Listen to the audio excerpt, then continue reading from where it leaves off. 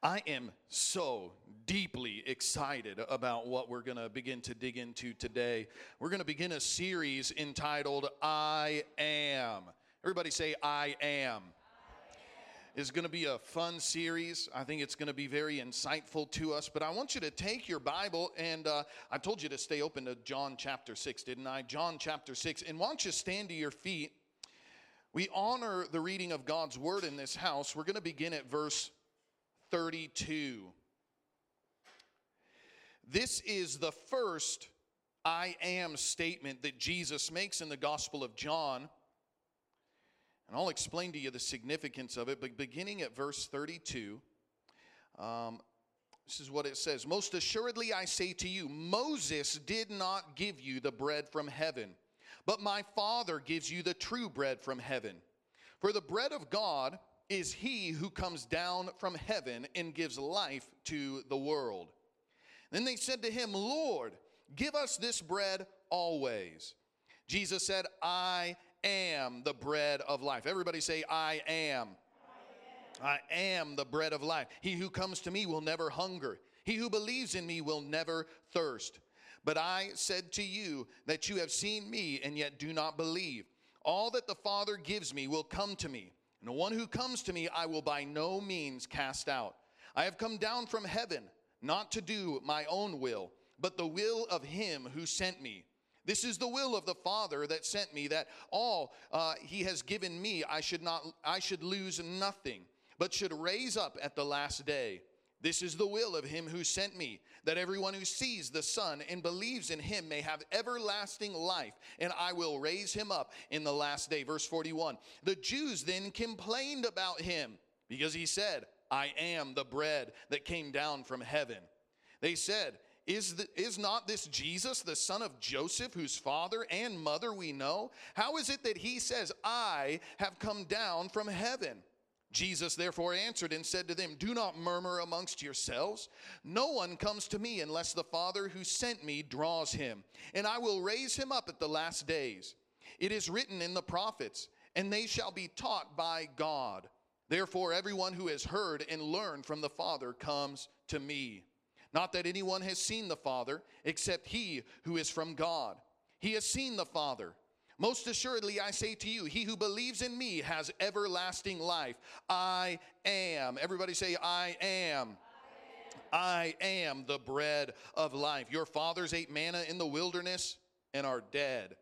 But this is the bread that comes down from heaven, that one may eat of it and not die. I am the living bread which came down from heaven. If anyone eats of this bread, he will live forever. The bread I give him will live forever. The bread that I give is my flesh, which I shall give for the life of the world.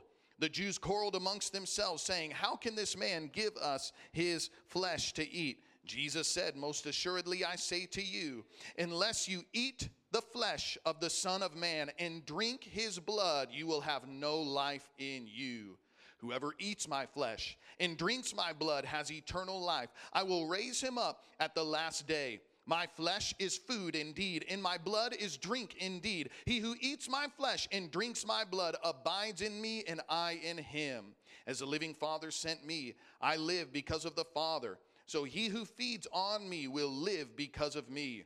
This is the bread which came down from heaven, not as your fathers ate the manna and are dead. He who eats this bread will live forever. These things he taught in the synagogue as he taught in Capernaum. Let's pray. I know that's a large text, but God's going to speak to us today. It's going to be awesome. Let's ask his hand on this time together. Jesus, I thank you for your word. I thank you, Lord, that you're still ministering this life and this bread of life to us today. And I just ask, Lord, that you would speak to us by your Holy Spirit, that you would move and minister in each and every one of our lives. Give us eyes to see and ears to hear and a heart that perceives what your Spirit is speaking today, mighty God. I thank you, Lord, for liberty in this place, that you will bind every works of the enemy. Lord, he who seeks to distract or distort or twist or confuse the word of God, thank you that we can receive it with liberty and freedom today. We pray in the mighty, powerful name of Jesus. And everybody say, amen. Amen. Amen. You may be seated. I have here before me something that I love very much. I love bread. In fact, my wife last night, we went to Target, and she bought a big bag of kale. And I turned to her. We were just hanging out last night watching a show, and she's on her phone. I'm like, Leah, what you doing? She's like, I'm looking at recipes for kale. And I'm like, what in the world are you looking at recipes of kale for? I said, Jesus said, I'm the bread of life, not the kale of life. This is what it's all about right here, I'm telling you. And I just love as we're coming into this holiday season, Christmas, Thanksgiving. Oh my goodness, you start seeing loaves of this thing. If you ever want a good gift, at least for me, now you can bring my wife kale, that's fine. But you want to make me some nice homemade bread? Oh, there's hardly anything you could do. I mean, don't you just love walking into a house where homemade bread has been made? I know I'm getting hungry already. I actually thought about if there was a way that we could make that happen for our series, but I figured it'd distract everybody. Nobody would pay attention to the message. They'd only think about lunch. But I love bread. Is anybody with me on that?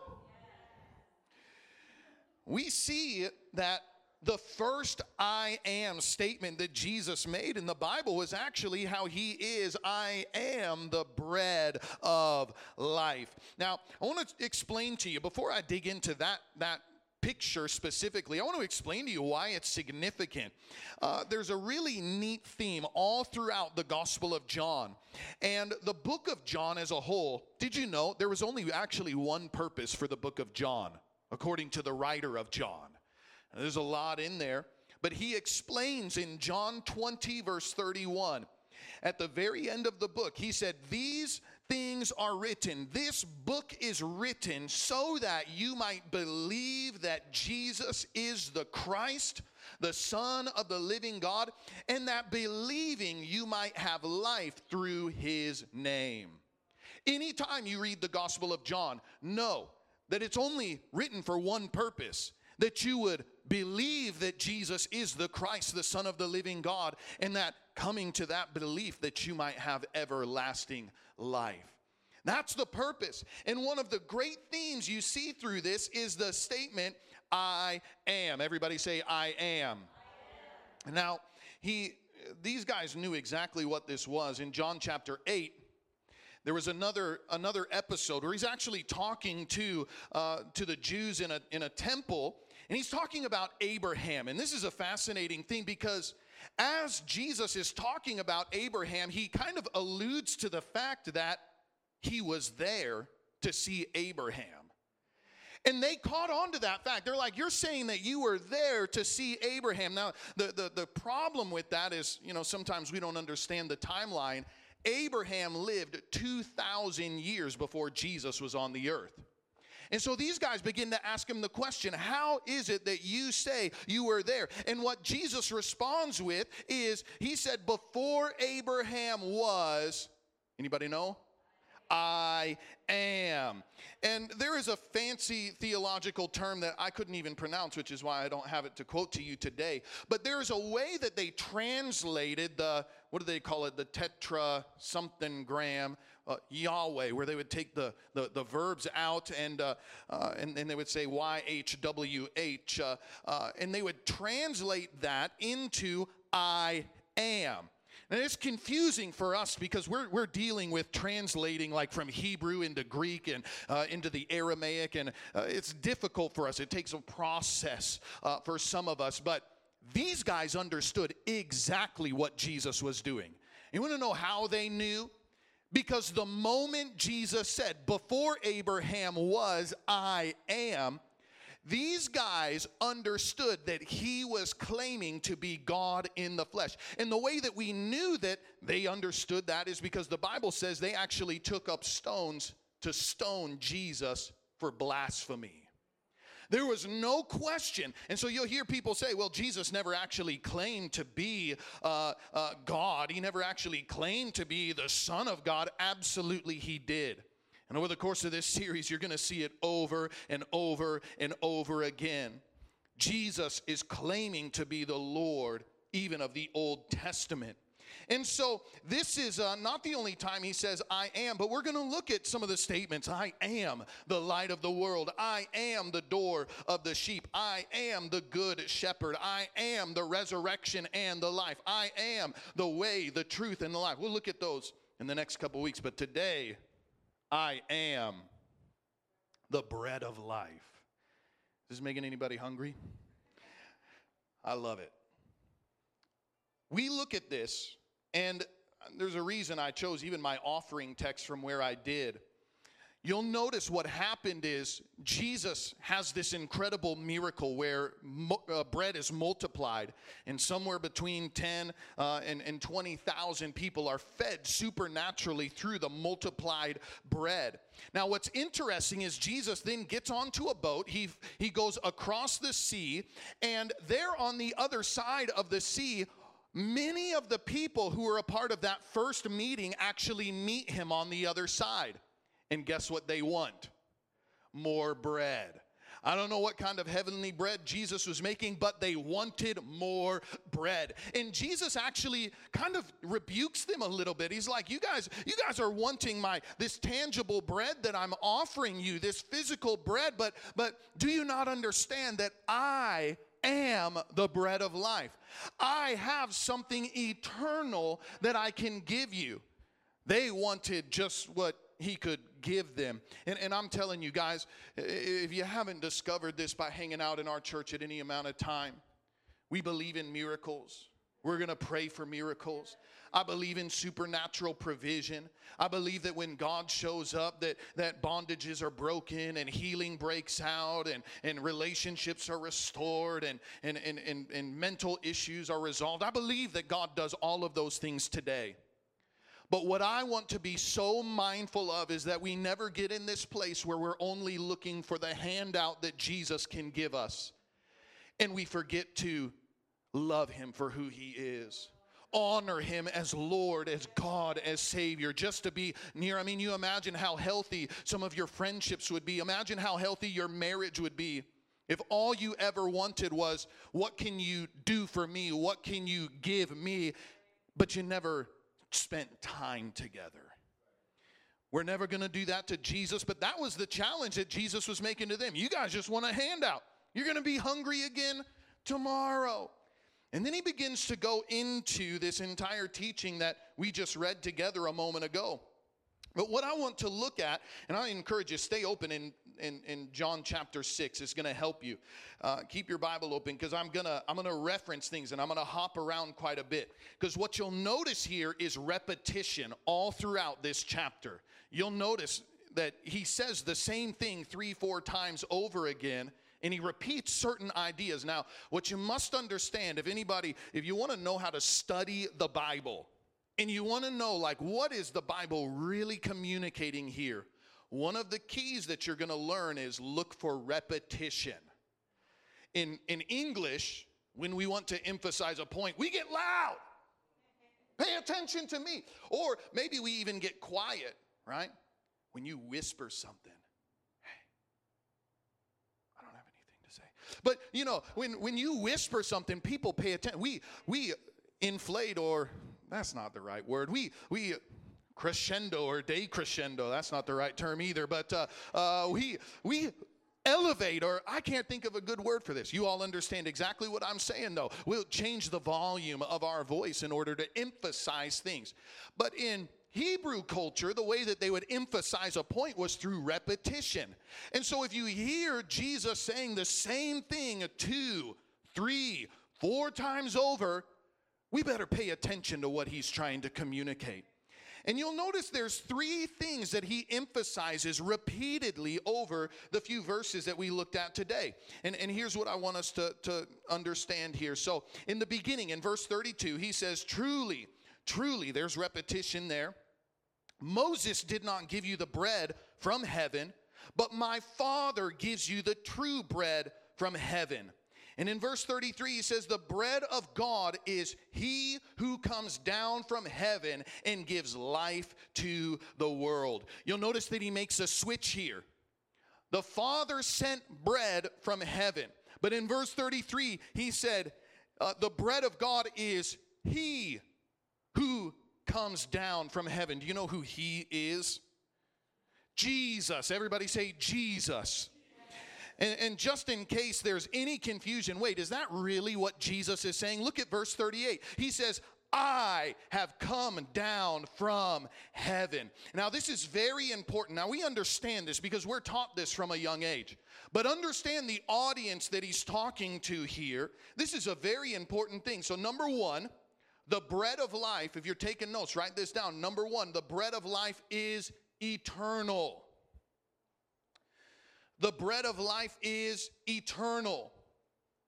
So at first he's saying, the Father sent bread from heaven, but then he switches it and he says, I am the bread that came down from heaven. And you know that they get it because in verse 41, the Jews begin to grumble. They begin to complain about him because he just said, I am the bread that came down from heaven. It upset these guys when they said it. But in verse 46, he does it again. No one has seen the Father except he who is from God. He has seen the Father, verse 48. And again, I am the bread of life. And then in verse 50, this is the bread that came out of heaven. Verse 51, I am the living bread that came down from heaven. And again in verse 58, this is the bread which came down out of heaven. 1, 2, 3, 4, 5, 6 times he repeats this phrase. I am the bread that came down from heaven. This is a major theological point. It's very important for every one of us to understand. Jesus is emphasizing the fact that he was eternally existent. Jesus was not born into creation when he was conceived of a virgin. Jesus is not a created being. He is the eternal Son of God. In John 1:14, we beheld his glory, and it was the same glory as the Father. In John 8:42, I proceeded from and I have come from God. John 13:3, Jesus, knowing the Father has given all things into his hand, he came forth from God and was going back to God. John 16:28, I have come forth from the Father and have come into the world. I am leaving the world again and I am going to the Father. Jesus was not just one guy who was born naturally and kind of figured out how to live a sinless life and thereby was appointed as the Christ, the Messiah, the Savior of the world. Jesus was eternally existent. Jesus was actually present at creation. John 1, in the beginning was the Word, and the Word was with God, and the Word was God. And then later, the Word became flesh and dwelt among us. This is so important. If you miss this, I'm telling you, this is where certain denominations have fallen into cult-like status where they elevate, well, Mary must be greater than Jesus because she was the mother of God. No, she was not the mother of God. Jesus was eternally existent. Now, she was the vessel through which God chose to give a physical body, to wrap deity and flesh in bones. Absolutely incredible. Mary ought to be honored, but we don't pray to Mary. We don't elevate statues of Mary. And Mary is not greater than Christ, Jesus, the Son of the living God. So understand this. This is very important for all of us to grasp. The bread of life is eternal. What is it? It is eternal. Now, the second thing that we must understand, number 2, the bread of life has a mission. The bread of life has a mission. This is another thing that you're going to see repeated over and over and over again. In verse 38, it says, I came down from heaven not to do my own will, but the will of him who sent me. And this is the will of him who sent me. Verse 40, this is the will of my Father. Verse 57, as the living Father sent me. We see the bread of life is eternal, but it has also got a mission. And here's what the mission is. That all, verse 37, the Father gives me will come to me. And him who comes to me I will not cast out. Verse 39, this is the will of him who sent me, that all he has given me I will lose none, but raise him up on the last day. Verse 40, this is the will of my Father. I'm just showing you the repetition in this. In verse 44, no one can come to me unless the Father who sent me draws him, and I will raise him up on the last day. Now, I don't know about you, but I take great comfort in knowing that when I come to Jesus, he's not going to reject me, that he receives me, and that he preserves me. You know, Jesus is a good steward.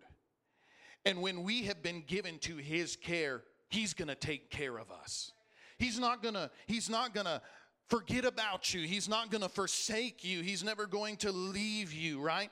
And so we take comfort in the idea that, wow, when we come to God, he receives us. He keeps us. He sustains us. And he says, he who comes to me, I will not cast out. Now, his mission, so just so you understand it, the mission of Jesus Christ is not to build a denomination. It's to build the body of Christ. In fact, somebody had pointed out recently, and this kind of shook me. A pastor was asked a question, how often do you preach about building the church? And he says, all the time. And then he was posed a second question, well, how often do you preach about building the kingdom? And he says, well, not nearly as often.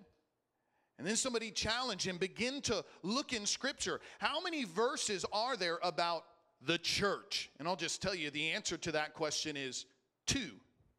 One of those is very important because the Bible says, this is Jesus speaking, I will build my church, and the gates of hell will not prevail against it.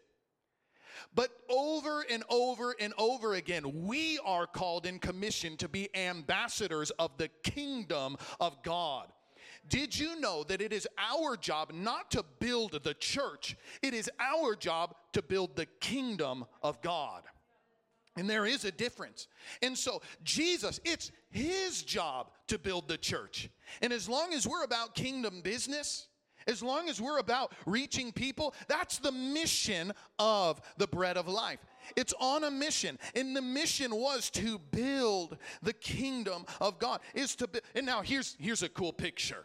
Because there's many different illustrations that are given about the body of Christ as it's being built, right? We talk about the bride of Christ. How many of you are the bride of Christ? All of you, even you men, yes, I'm the bride of Christ. Hallelujah. And it talks about the temple being fitly framed together, right? There's so many different pictures, but I found another one. You want to know what it is? It's found within the bread. Think about this. How many times does the Bible refer to people as wheat? Lift up your eyes. The fields are white for harvest, right? Or he said, pray the Lord of the harvest to send forth laborers. Even when it comes to points of judgment, the Bible says there's going to be a time where the Lord separates the wheat and the tares. In Revelation, when it's talking about the rapture, I believe it's chapter 17, it talks about how there's going to be the reaping of the wheat, the harvest, and then there's going to be the reaping of the grapes of wrath, those who will receive judgment. It's very interesting. So what happens is Jesus is the bread of life, but guess what? We're the wheat. We all get to be a part of the bread of life. That's the mission right there. How many of you, in fact, we had this recently. How many of you have ever cut into a piece of bread and there's like big hollow pockets on the inside of it? That's one of the worst things that could ever happen. But I'm telling you, unless we are about the mission of Christ, that's what our church is going to feel like. Boy, what a nice building. And you go in there and it's empty. And I'm not necessarily talking about seats, because I tell you, there's a lot of full churches out there that are dead as a doornail. We got like 60 people in this room today, and I'm telling you, I felt like my hair was on fire during worship. It's awesome. But there is a mission. And we need to be about the very same mission that Jesus was. There are people that have yet to be added to the kingdom. You see, the church of Jesus Christ is not built with bricks and mortar. The church of Jesus Christ is built with people. And so we need to be intentional the same way Jesus was intentional to go after people. We likewise must always go after people. Amen? Now this is a big deal too. Do you know how people are drawn to the Lord? Because he says, and this, I've heard people use this in verse 44, nobody comes to me unless the Father draws him. And I've heard some people use this as a reason to explain predestination or election or one of these things, and maybe. But here's the key. In verse 45, it says, he explains, the very next verse, they will be taught by God. Therefore, everyone who has heard and learned from the Father comes to me. So you know what Jesus is saying here? Nobody comes to the Father unless they are drawn. Nobody comes unless they are drawn. But how are they drawn? Those who hear and those who learn from the Father come to him. You want to know how people know to draw near to the Lord? Through the preaching and the teaching of the Word of God. This is so important. As Jesus was presenting the Word, this is where many were drawn. This is why the crowds followed him in the first place. The Bible says that they were amazed that he taught as one having authority. It was the preaching of the Word that opened their heart. Think about Peter on the day of Pentecost. He stood and preached a bold message, and the Bible says that the people were cut to the heart, and they began pleading, what must we do to be saved? Oh, it's my desire that we're going to see some mighty preachers of the gospel raised up right here in this house. Preachers from the pulpit, preachers on the street, preachers in the nations. Come on, we need preachers and teachers of the word to be raised up. That's what's going to draw people to the Lord. Faith, we know, comes by hearing, and hearing by the word of God. That's Romans 10:17. And I always thought the wording, to be just candid with you, I always thought the wording on that was kind of strange. But I like the way the Passion reads. It makes sense to me. Faith is birthed in a heart that responds to God's anointed utterance of the anointed one. Oh my goodness. Let me read that again. Faith then is birthed in the heart that responds to God's anointed utterance of the anointed one. Preach the word of God. Preach that anointed word. It's going to blow hearts wide open to receive God. They're going to want to draw near. And guess what? Those who come to the Father, he will not reject. That's a good word right there. I don't know if you think so, but I'm encouraging myself. John 6:63, the Spirit who gives life, the flesh profits nothing. The words that I speak to you are spirit, and they are life. So here's to summarize this point. When we preach the anointed word, the anointed one shows up. Preach the word. Don't preach your ideas. Preach the word. Don't teach just some clever idea. Oh, this is the latest teaching. Preach and teach the word. So let's review, and we're almost done actually. First of all, the bread of life is what? Who remembers? It's eternal. Number 2, the bread of life is? It has a mission, yeah. Number 3, here's, oh, this is so good. The bread of life provides eternal life. Everybody say eternal life. Verse 33, the bread of God which comes down out of heaven gives life. Everybody say life. Now that's the Greek word zoe, We all have biological life. Everybody who's alive has biological life, but one day that biological life will end. Your life will be over, your body will die, you will return to dust. But what Jesus offers is Zoe, spiritual life, eternal life. And again in verse 35, he says, I am the bread of life. That's Zoe. This is the will of him who sent me. Verse 40, that everyone who sees the Son and believes in him would have everlasting. Are you guys getting it? Verse 47, he who believes in me has everlasting. Yeah, you got it. Verse 50, the bread which comes down out of heaven, so that one may eat of it and not die. Verse 51, I am the living bread which came from heaven. If anyone eats of this bread, he will live forever. And then he makes this graphic statement. If you don't eat my flesh and drink my blood, you have no life in yourselves. He who eats my flesh and drinks my blood has eternal life.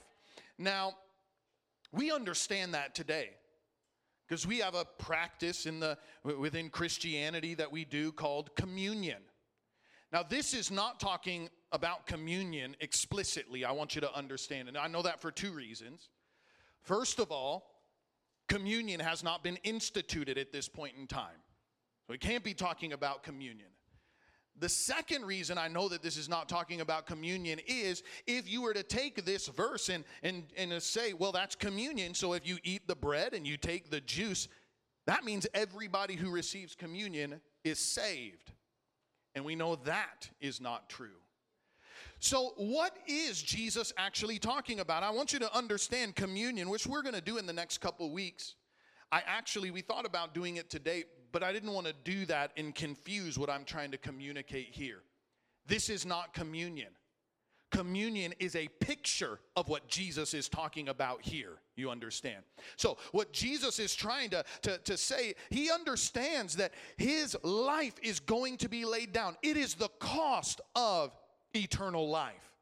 That he had to give of his flesh and he had to give of his blood in order for individuals to be born again.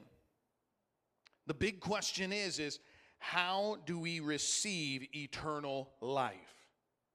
How do we receive? How many of you would like to know before you leave today, I know that I have eternal life. I know that I have been born again.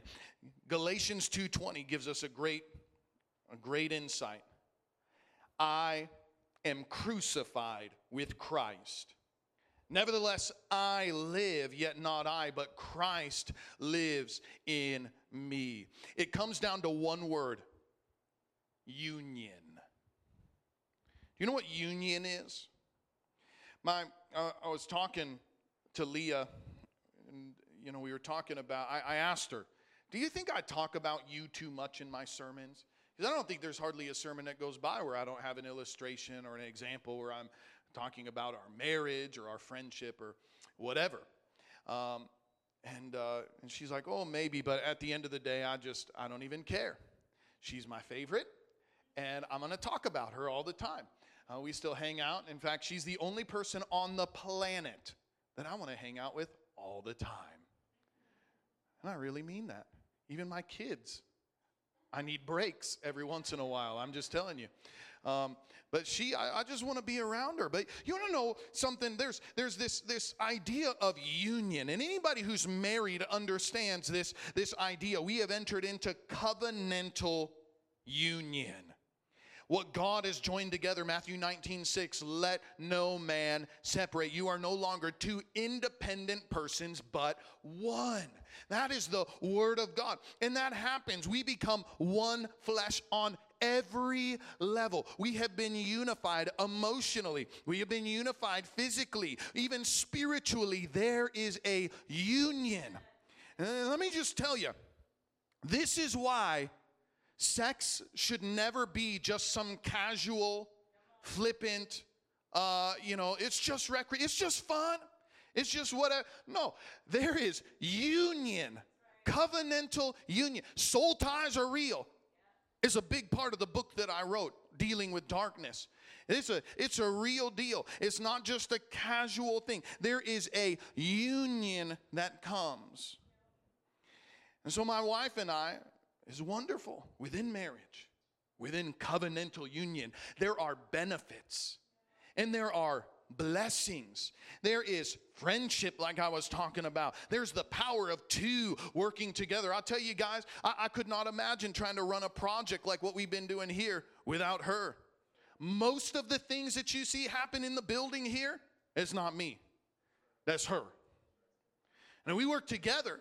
I'm doing a lot of stuff on the church side, but even that, she's got her hands in. And you know what? We accomplish so much more together.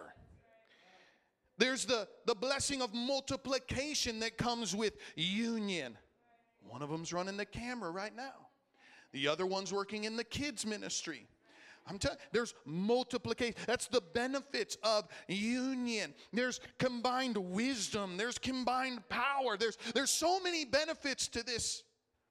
And so it is with Jesus Christ. See what Jesus, the point that he's making when he says, eat my flesh and drink my blood. Eating and drinking are essentials to life. And the point is, his sacrificial death, the giving of his flesh and blood, was necessary for eternal life. Through the broken body of Jesus and through the shed blood of Jesus is the only means by which we can enter into eternal life. And we come into union with Jesus. I am crucified with Jesus Christ. That means death to yourself. You are not the Lord of your life any longer. There used to be a time where you got to make choices. Where am I going to go? Who am I going to spend time? What is my future going to be? But when you yield your life, you are dead. That's what it is to come to Christ and be crucified, that your will has died. You don't have a choice in the matter any longer. He is the Lord of your life. He decides where you go. He decides what you do. He tells you who to spend your time with. That's what it is to have a Lord. I've been crucified. Nevertheless, I live. So we're alive.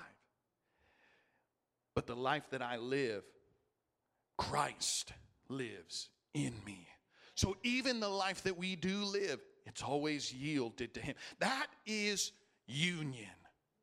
That's what union is. That I have died to myself and I am alive to Christ. That's what communion is all about.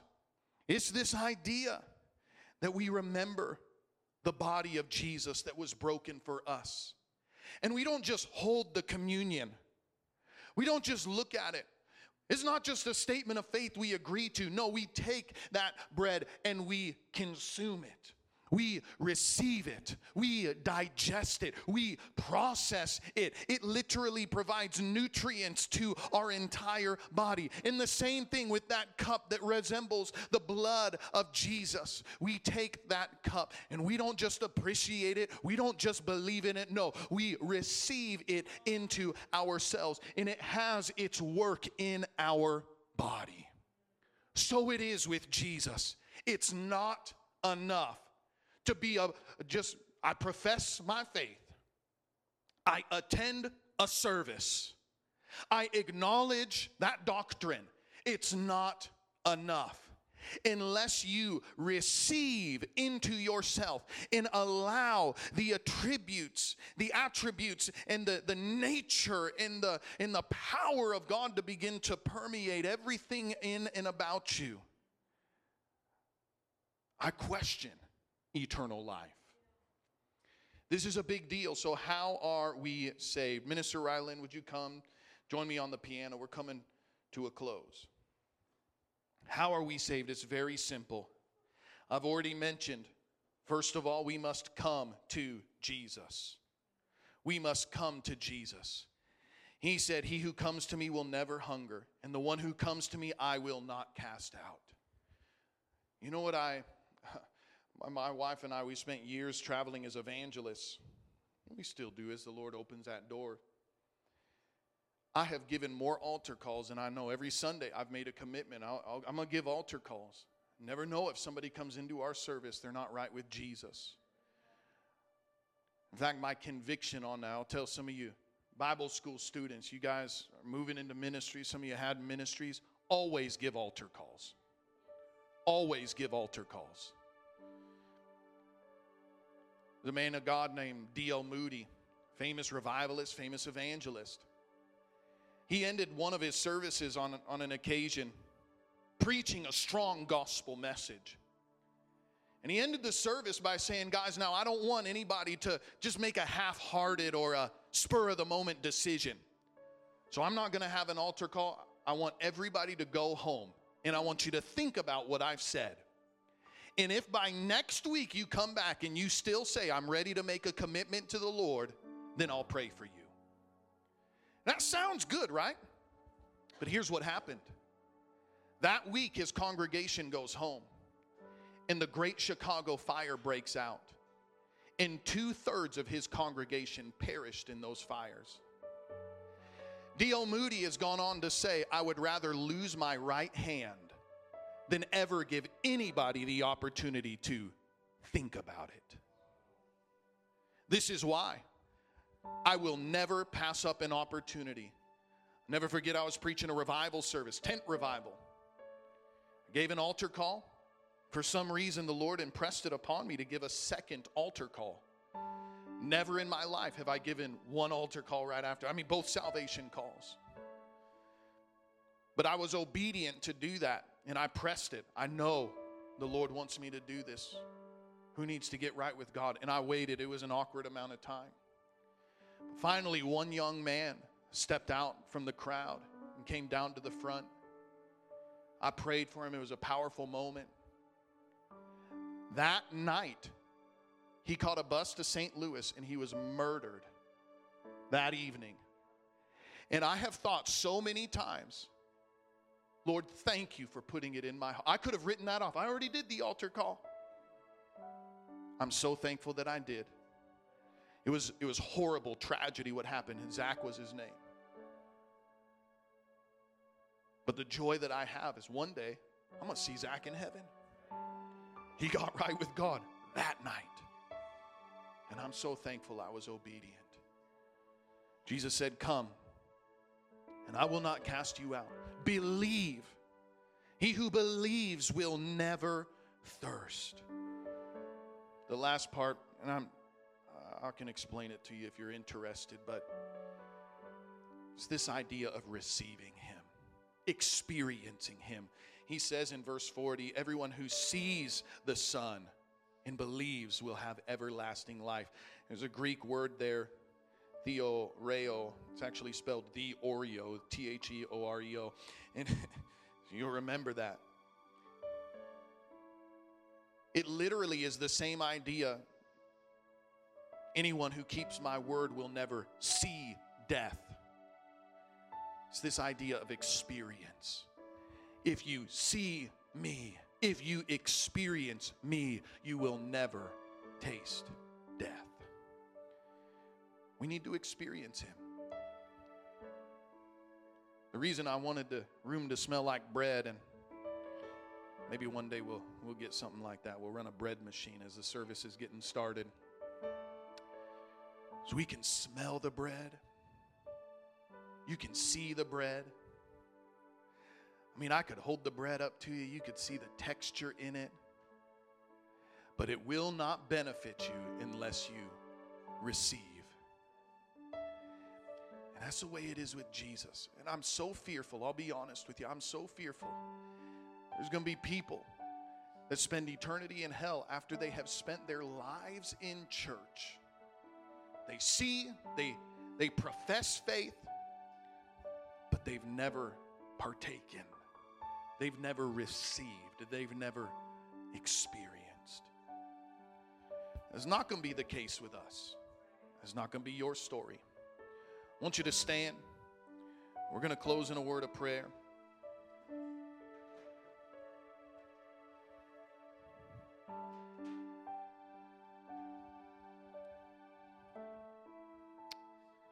With every head bowed, everyone praying. There are some within the sound of my voice. Maybe you're here in this room. Maybe you're watching online. And you're not right with the Lord. Maybe you have a knowledge of Him. Maybe you've attended church service, whatever it may be. But you've not truly received. You can't say, I have been crucified with Christ. The life I live is not my own any longer. The life I do live, I live for Jesus Christ. That's what it means to come into union. That's what it is to receive of Him. And I want to give every person the opportunity and the privilege of meeting Jesus today. The Bible says that if we would confess with our mouth that Jesus is Lord and we believe in our heart He was raised from the dead, He really came, He really lived, He really died, He really rose again, and He really is coming back soon.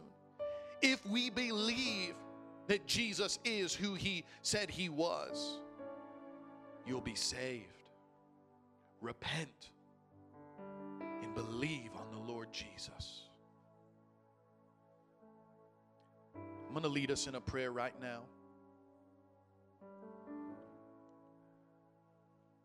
I can help you with the words, but faith has to be your own. Let's ask the Lord to touch us, to forgive us, to wash us. Come on, would you just pray this prayer with me right out loud right now? Pray, dear Jesus, I ask you, Lord, forgive me. I have sinned.